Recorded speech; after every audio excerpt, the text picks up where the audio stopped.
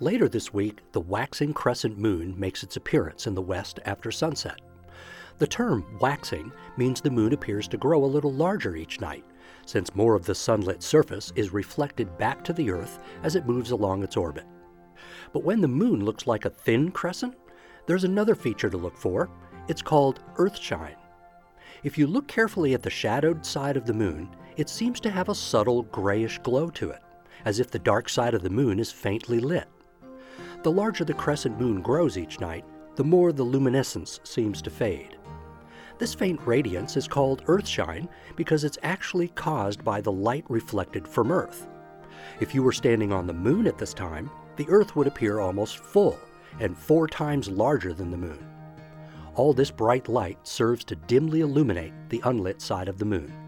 But watch closely because it only lasts for the first few days of the waxing crescent moon when the sliver is thin.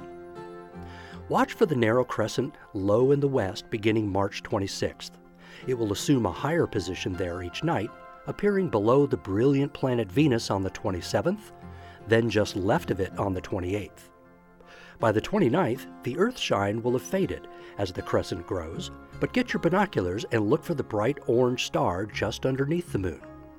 This is Aldebaran, the eye of Taurus the Bull, and binoculars will reveal a large, beautiful star cluster there called the Hyades.